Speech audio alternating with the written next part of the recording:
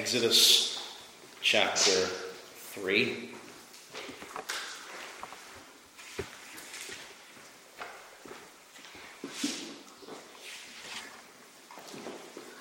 In this topic, in this sermon, we're going to be looking at is from questions 6 to question 8 of the Westminster Larger Catechism, which very much deals with the topic, the true and living God, that He is one God, and that there's none else like Him.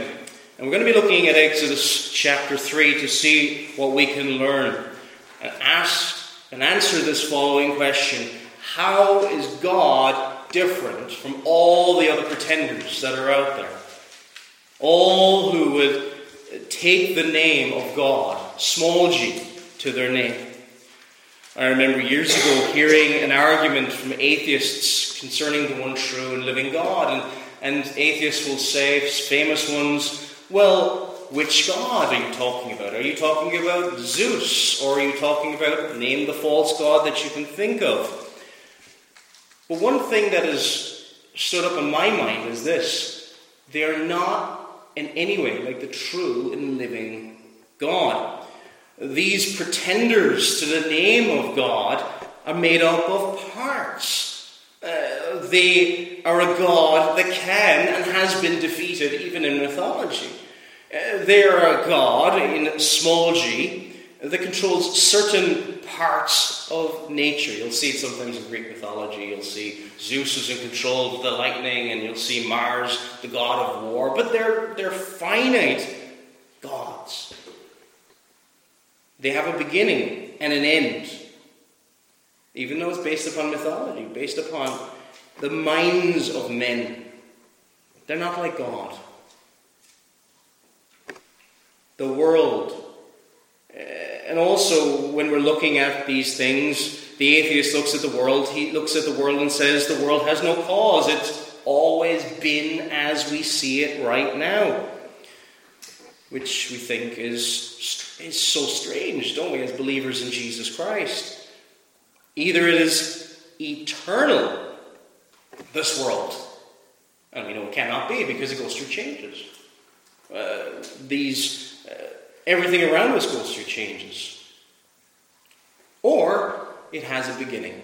And if it has a beginning, it has a creator, a maker, someone who has made it.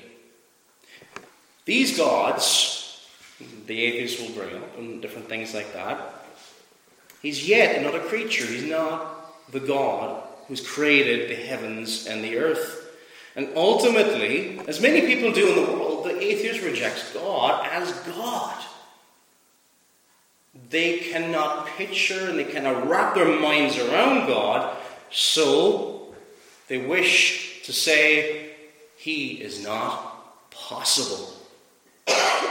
The one who sustains everything around us, the one who is without beginning and without end, Him, who is the reason for everything that exists, the sustainer and keeper of all life. This is the true God that the world rejects. And this is the true God who revealed Himself to Moses in the burning bush.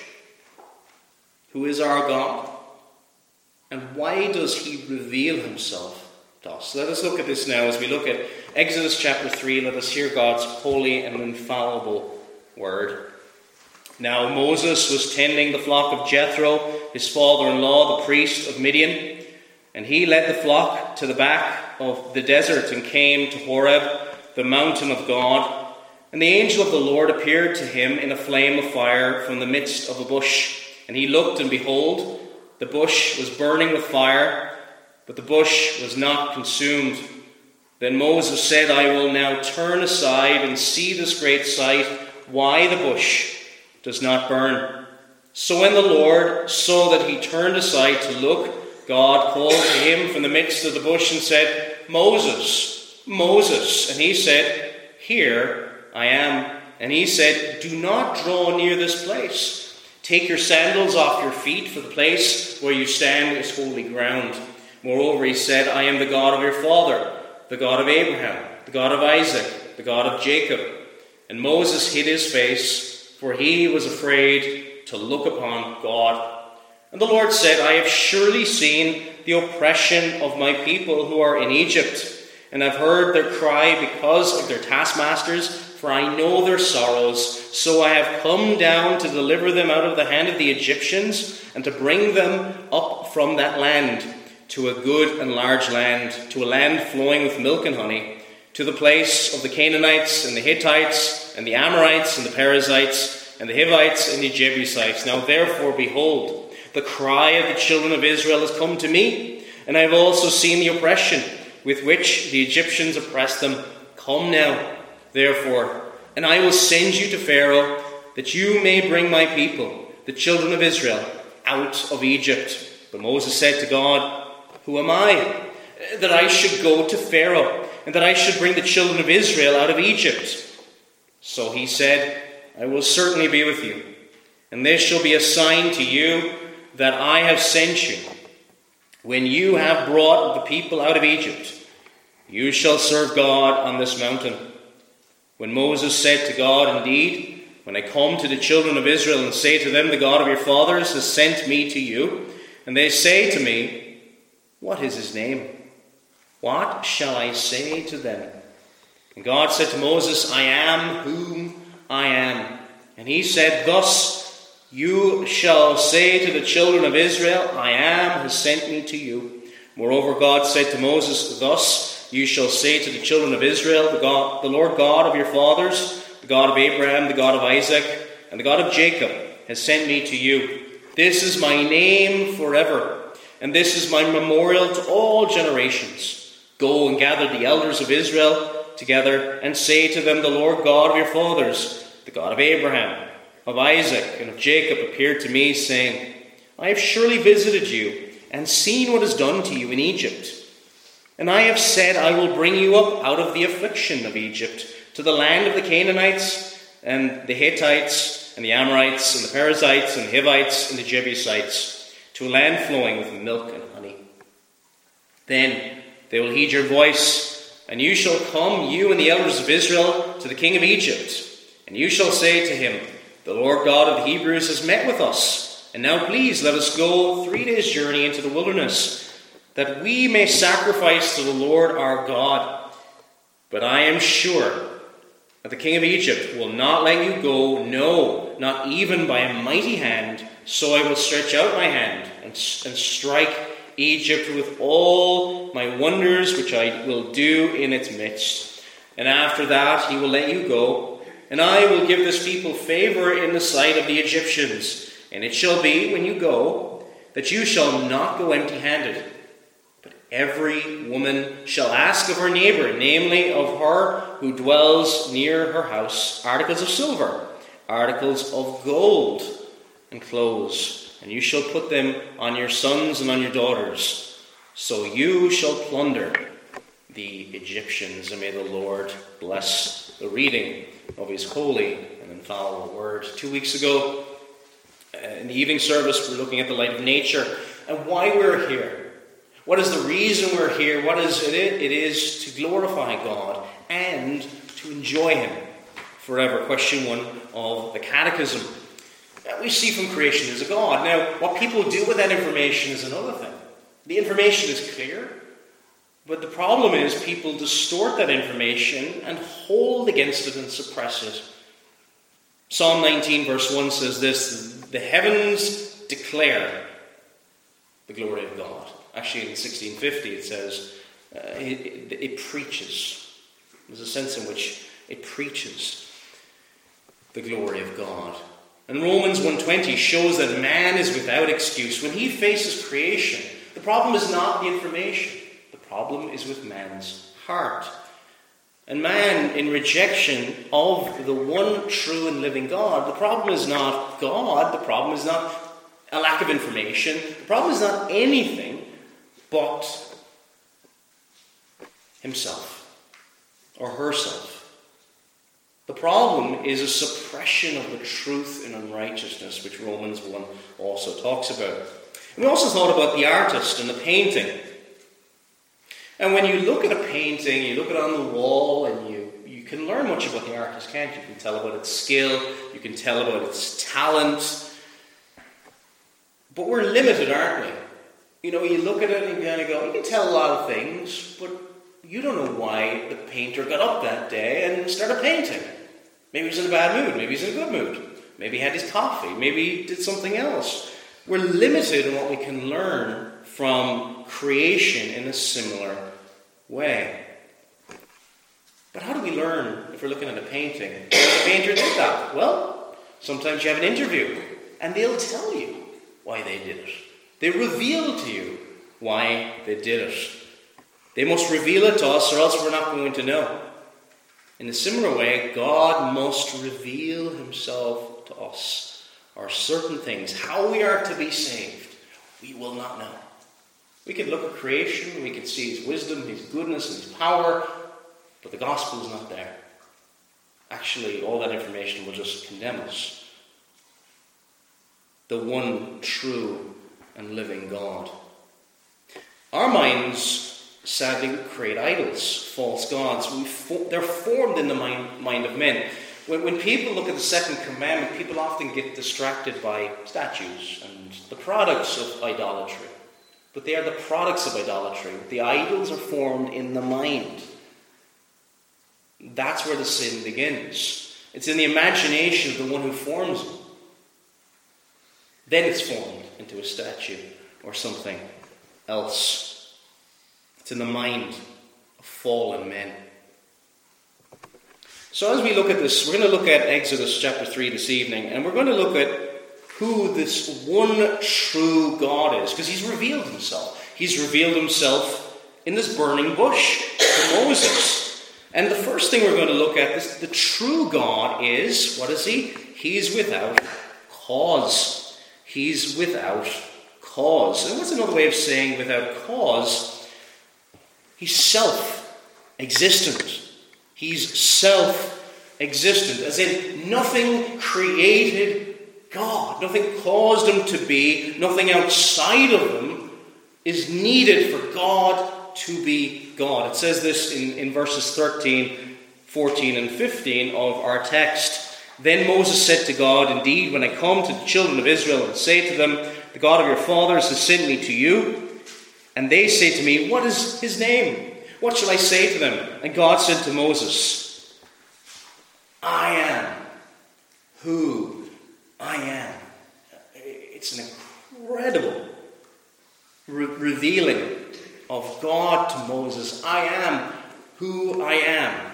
And he said, "Thus you shall say to the children of Israel, I am has sent me to you."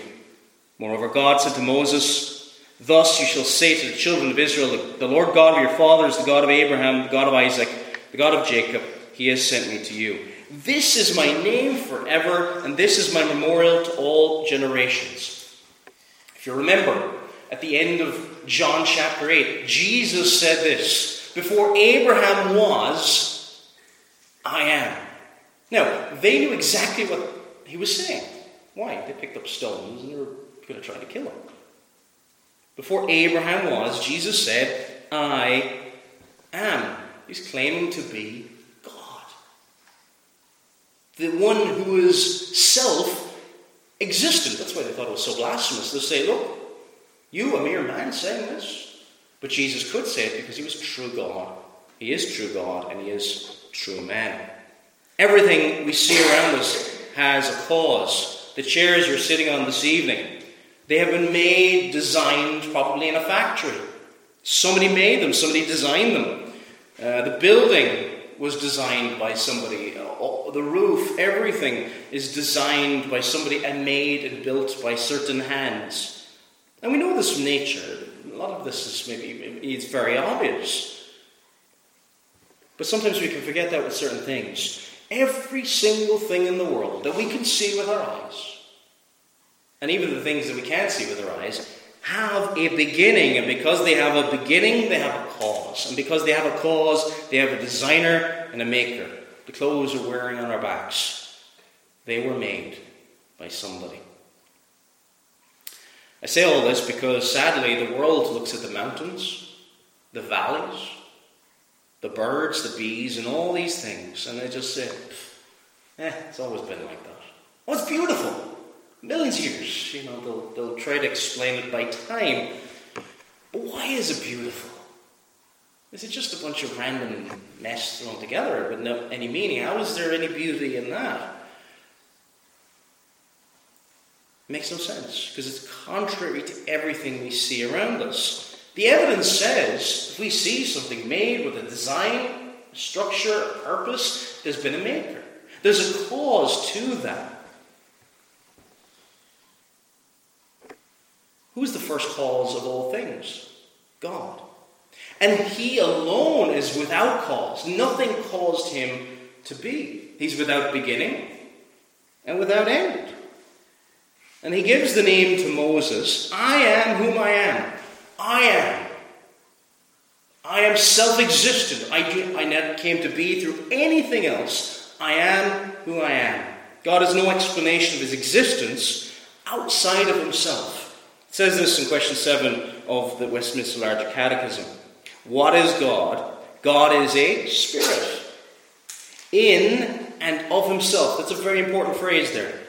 God is a spirit in and of himself, infinite in being. Notice how it says in and of himself, infinite in being, glory, blessedness. No one caused God to be God. No one caused God to be God. There's in the morning sermon, in the morning service recently, the text was 1 John chapter 1 verse 5, and we looked at how God is simple. He does not have parts, and this comes into this part as well of the question. In and of himself, every part of God is God. And you might think, well, why does that matter? Because we can often forget this.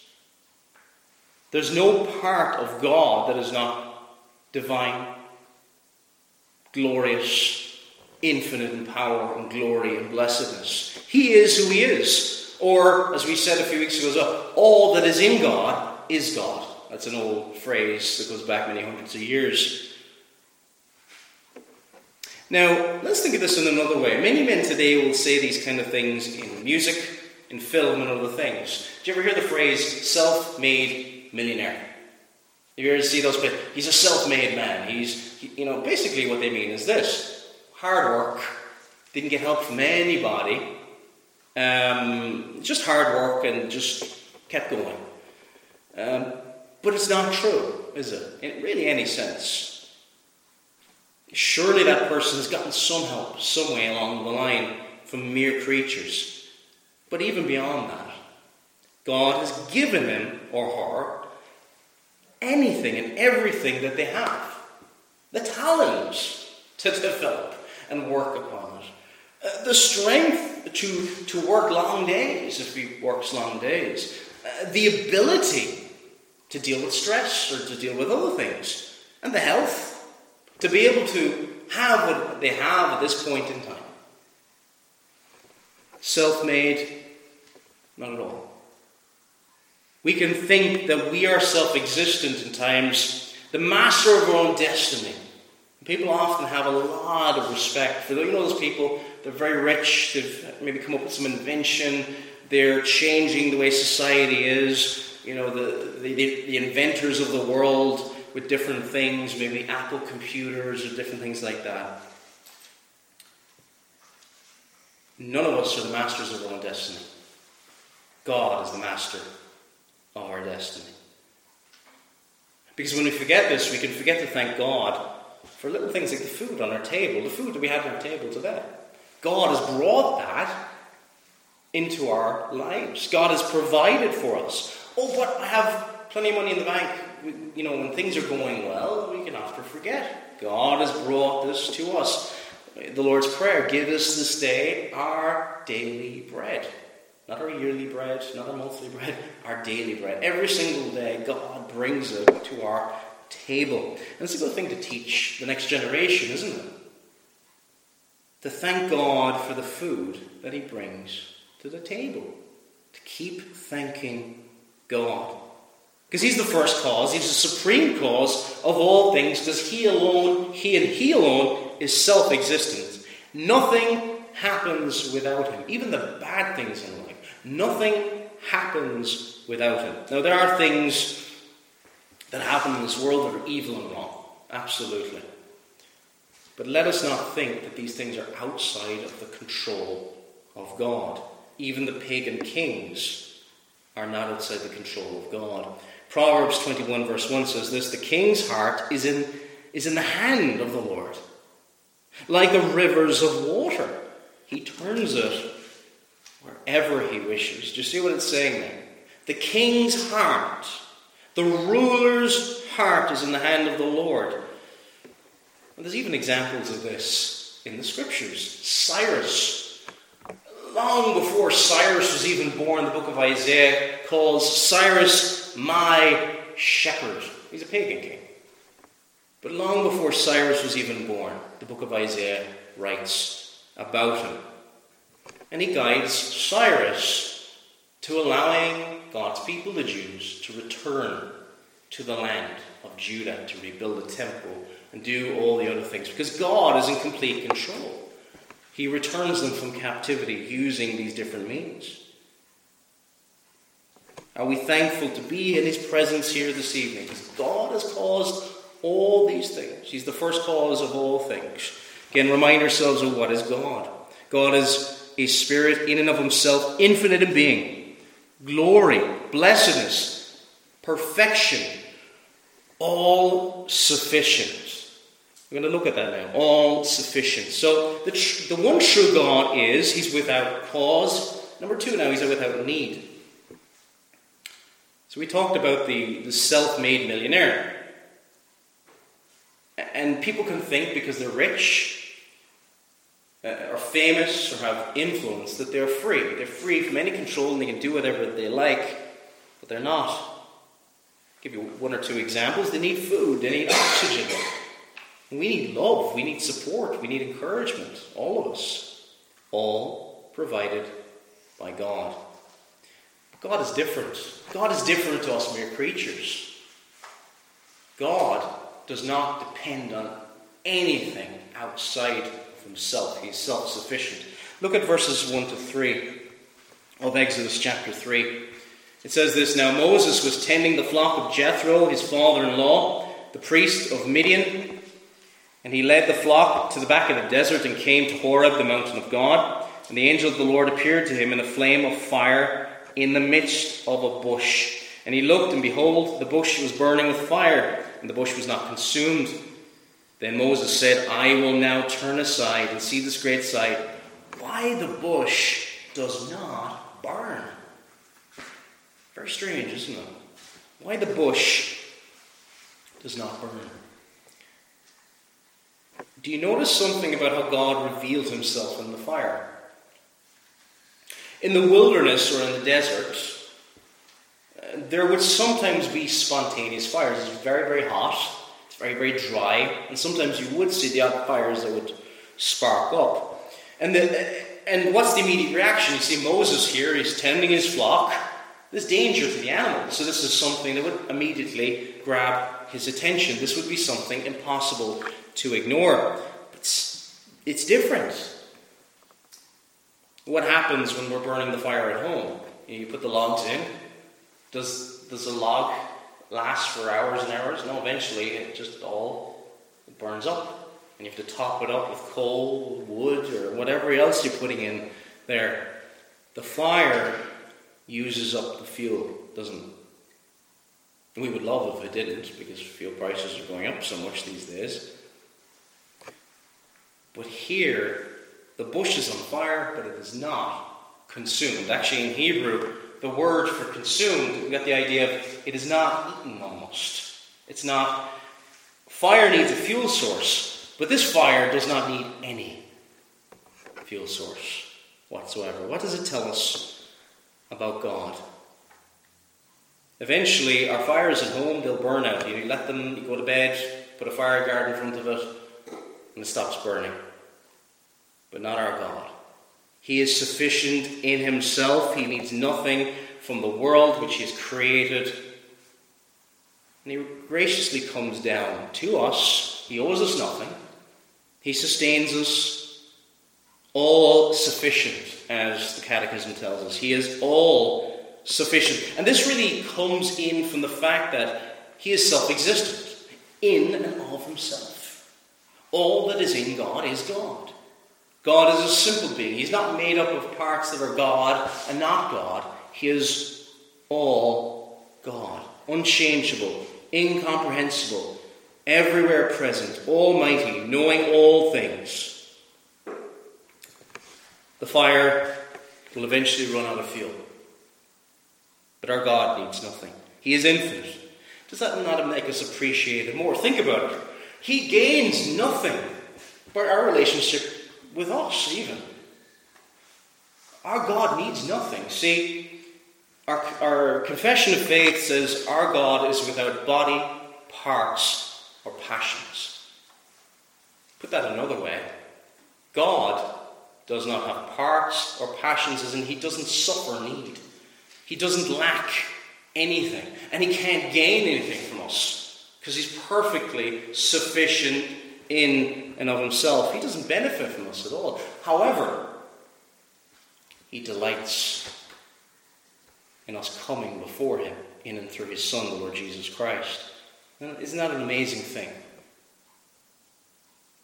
From all eternity, all sufficient, lacking nothing. If we think of buildings, a couple of years ago, these buildings were renovated and a lot of money was put into them. They need sustaining, renovating.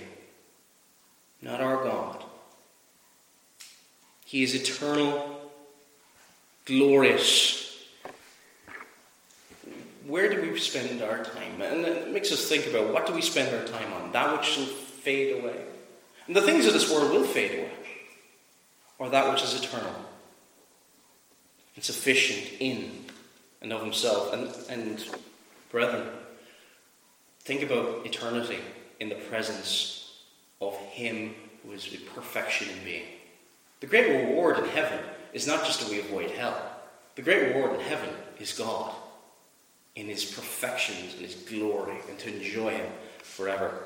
The one true God he's without cause, he's without need, he's without blemish.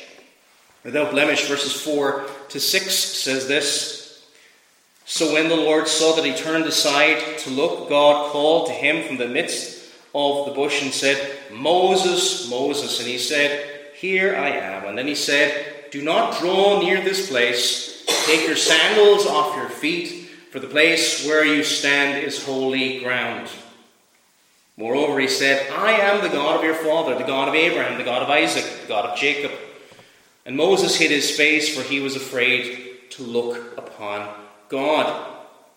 Now, what can we learn from this passage in this segment? What is the significance of verse 5? And it says, Then he said, Do not draw near this place. Take your sandals off your feet, for the place where you stand is holy ground. Now, we very rarely wear sandals here. The weather's not hot enough, is it? But it's a very common custom of the day, even to this day in the East. It's a kind of a mark of respect. Actually, I remember growing up, and my parents, my mother especially, would always make me take my shoes off at the door, just out of respect. You're not dragging through mud or whatever through the clean floor in the kitchen. So let us think about this a little more. What condition would a shepherd's sandals be in the middle of the desert? Would they be clean? Not at all. And they're to be taken off. Clean, probably filthy from the desert. And in coming into the presence of God, it is a place of holiness, a place of cleanness. It's a picture, isn't it? It's a picture to teach. This is not anything to do with physical dirt per se, but more of a picture of moral filth, which we all carry around with us. As we walk through this world, we will all pick up things on our feet as we walk from leaving spiritual Babylon on their way to the celestial city, toward that place of perfect cleanliness, the place of perfect holiness. He alone is holy, and only those clean in his eyes can come into his presence. You see this? You want to come into my presence, Moses? This place is holy. Holy. Now this was seen as a picture with the Levitical priesthood as well. And you'll notice with a lot of the Pentateuch, which is the first 5 books of Moses, there's a picture, and there's pictures of the gospel all over the books of Moses, from Genesis to Deuteronomy. And we see a picture of those who are to come before God. And we see with the Levitical priesthood, it says in Leviticus chapter 10, verses 8 to 11. Leviticus chapter 10, verses 8 to 11. Then the Lord said to Aaron, saying, do not drink wine or intoxicating drink, you nor your sons with you, when you go into the tabernacle of meeting, lest you die. It shall be a statute forever throughout your generations, that you may distinguish between the holy and unholy, between unclean and clean, that you may teach the children of Israel all the statutes which the Lord has spoken to them by the hand of Moses. By the hand of Moses. So this wasn't just for them, this was also so they could teach. They could see by example. And teachers, really, and the Levitical priesthood were teachers. They were part of the sacrificial system, but they were also to teach the people. And they were to teach by example. Sadly, I think we've lost that sense of teaching by example today as we come before this pure, holy, and righteous being. A holy God. There can be much casualness as we come into the presence of Almighty God. Even as it talks to the Levitical priesthood, saying to Aaron, do not drink wine or intoxicating drink. Now this is not talking about teetotalers forever or anything like this. But there's a sobriety, you could say, in coming before the presence of God. They're going in before God. And when they're going in before God, it must be distinguishing the holy and the unholy. We're coming into a sacred place, a place of holiness. And we should think about preparing ourselves for worship. When we come towards the Sabbath day,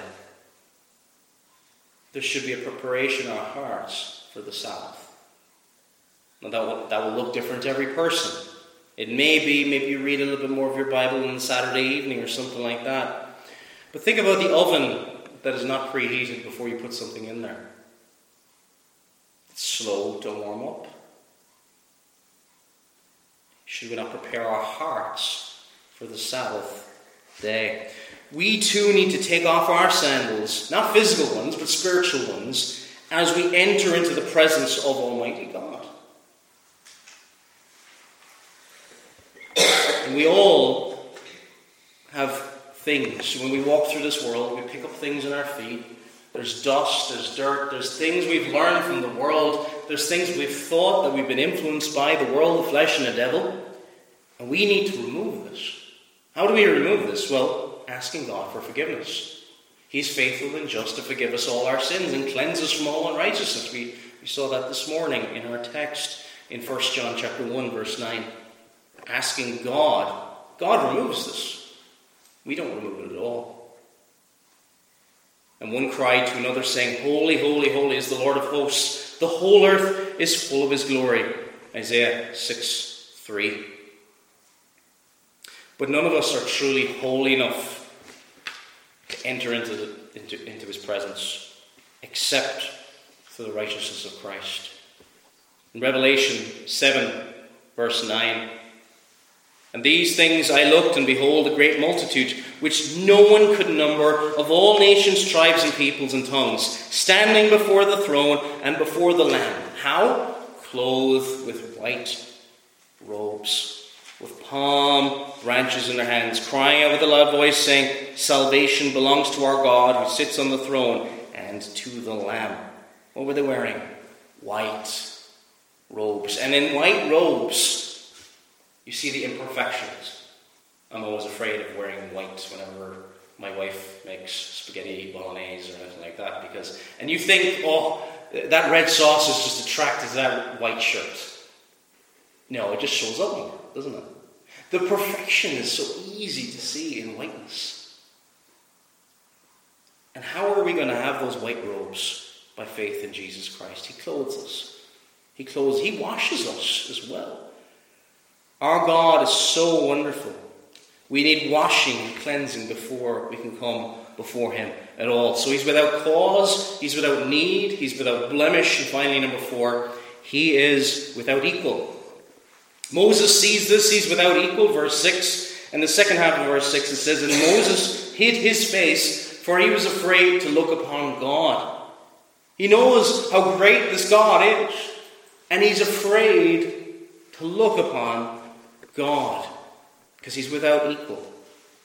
We ought to fear him, and the fear of the Lord is the beginning of wisdom. Wisdom. And the fear of the Lord cannot be a heart consumed with self. All the other gods, small g, are products of men's brains. All of them. If you look at it, it's amazing. They're all pretenders. They're not like this true, living, and eternal God. We sung earlier there in Psalm 115, "But our God is in heaven. He does whatever he pleases." Their idols are silver and gold, the works of men's hands. And look how ridiculous they are, it says in Psalm 115. They have mouths, but they do not speak. Eyes have they, but they do not see.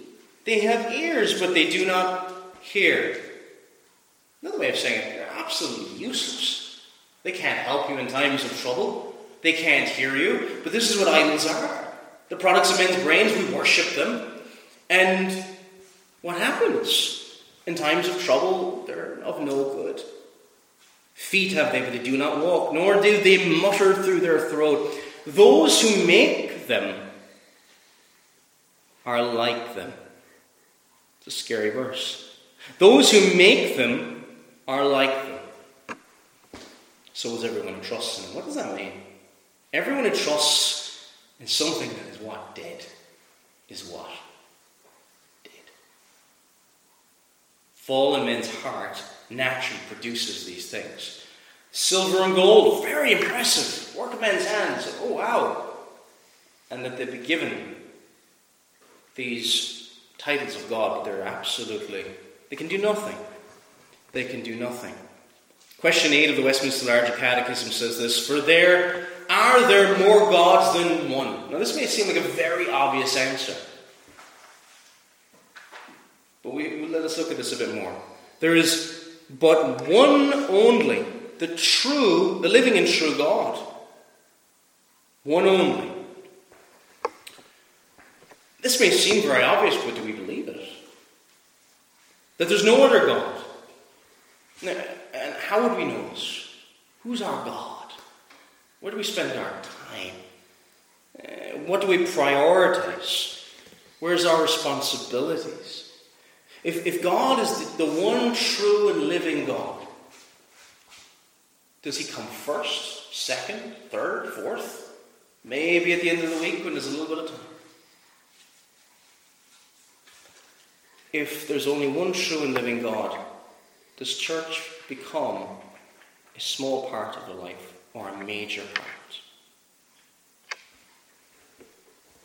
Is he central? Why is he central? Because he's without equal. Nothing else comes close. Nothing else comes close. And actually, it's only when you see how great God is, you actually see everything else for what it is. This is what happened to Solomon at the end of his life. Solomon writes the book of Ecclesiastes, and he says, near the end of his life, having sampled the best that the world could offer, all the riches, and what does he say? Vanity of vanity. All is vanity. It's just a puff of smoke.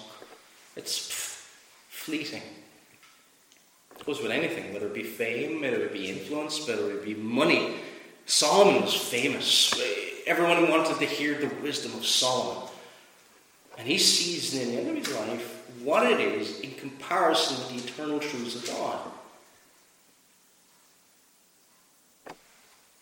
God is glorious. It says in Isaiah 42 verse 8, I am the Lord, that is my name, and my glory I will not give to another, nor my praise to carved images. We've got to make sure we don't think of carved images as just something of an artist.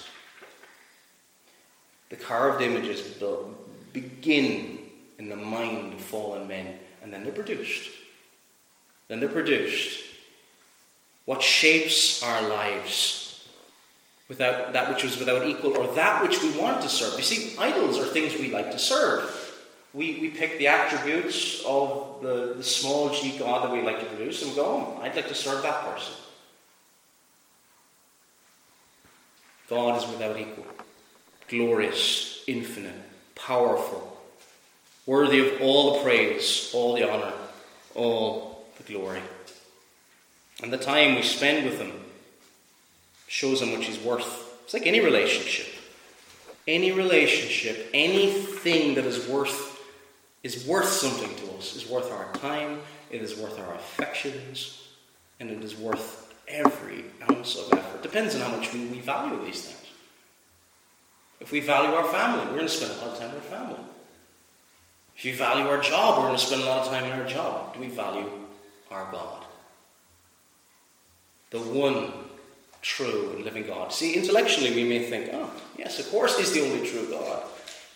But in a lived out, experiential sense, in what way can we, as believers, grow in this area so that we can express that he is the one true and living God in our own lives? Amen.